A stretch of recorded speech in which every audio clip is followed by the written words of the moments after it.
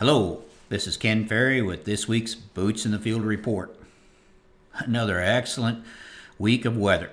Growers continue to finish up the fertilizer and lime spreading, winter burn downs going on, and still some tillage being done out there. This week I'd like to put some thought into what could play out next spring. For a big part of our customer base in Illinois, we now have moved into the abnormally dry to severe drought on the drought map.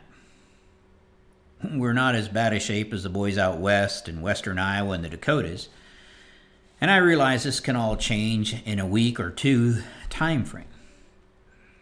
But many growers are reporting how dry it is when they're doing tillage and tiling, and the fact that tile lines aren't running anymore.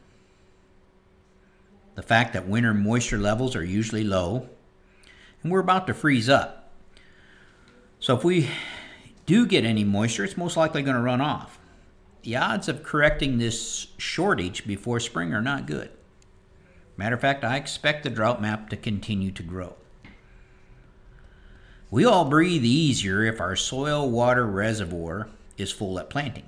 With a full reservoir of soil water, a lot of Illinois soils can make it to June in pretty good shape.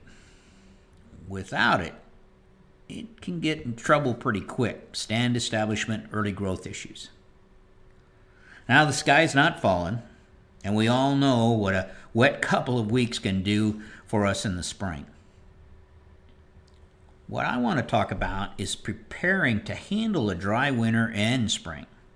There are some things we can do to help us in this situation if it would happen to show up. This fall, a lot of tillage was done due to dry conditions, and we were taking out compaction layers.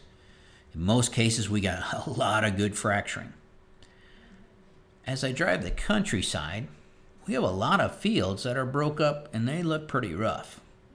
I see a lot of boulder-sized clods out there and definitely 6-inch peaks and valleys or more.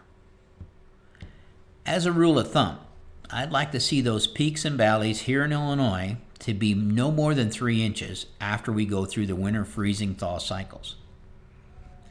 With less than 3-inch peaks and valleys in the spring, we can apply our herbicides before spring tillage pass and not worry about herbicide streaking or burying that herbicide too deep. When peak and valleys are in that 3 to 6 inch range, the field will have to be leveled first. You're going to have a leveling pass before you can apply that herbicide. The timing of this pass can get tricky. The top of that 6-inch peak will dry out quickly as it's exposed to sun and wind, but the bottom of the valley is slow to dry out. Growers can be working the field and kicking up a good dust cloud from the peaks while putting in compaction at tillage depth. Our recommendation is always to dig down to 1 inch below the tillage depth to see if you can ball up that soil in your hand and ribbon it between your thumb and your forefinger. If you can, you're putting in a compaction layer if you work it that wet. If we have a dry spring, it'll make it easier to get dry enough for tillage and not add compaction.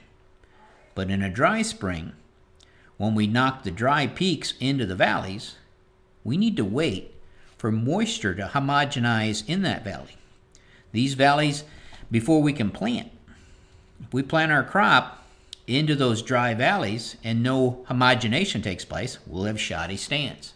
We'll be able to see streaks on how our corn emerges and our bean emerge in those valleys. If we come into the spring with less than 3-inch peaks and valleys, we can put our herbicide on and preserve our moisture until we're ready to plant. A level surface works much better for maintaining a uniform waterfront to plant into. My suggestion is take a good look at your tilled fields to see if you think they will overwinter at less than 3-inch peaks and valleys. If not, you may look at the opportunity to go out and level them up.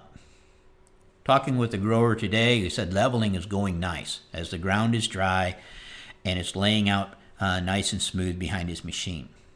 Leveling now, while it's dry, would eliminate issues with wheel tracks and give you the opportunity to get some freezing and thawing on those tracks. With the soil being dry, this leveling could be done with whatever tool you're running in the spring. No doubt, though, a vertical harrow would be preferred to not bury any more residue than you have to. If the field is level and we get plenty of rain in the spring to ward off the spring drought, no harm is done. The field is level, allowing for early spraying and planting when conditions allow. Yield maps have been coming in at a very fast pace. The office crew appreciates that as they are starting the processing of these yield maps. I know a number of customers are dealing with COVID issues. If you haven't got your yield data in yet, get it to us as soon as you can. At this point, yield maps and soil test consultations will be through a Zoom format.